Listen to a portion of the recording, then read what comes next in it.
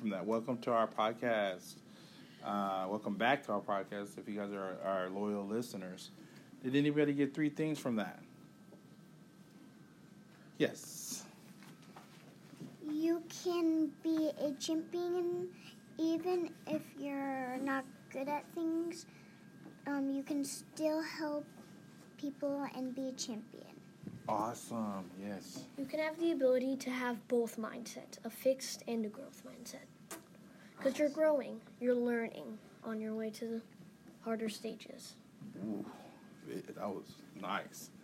Yes. I learned that if you have a fixed mindset, you can still change it to a growth mindset by putting a little bit more effort into it and some help by parents and teachers. Nice. Now, did anybody hear what a fixed mindset was?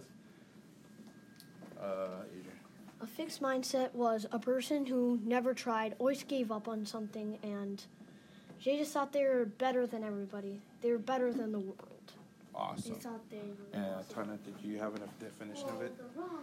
A fixed mindset means that you just want to give up whenever you get something wrong and you think that you're better than everybody else and you think that you don't have to learn because you know everything. Wow.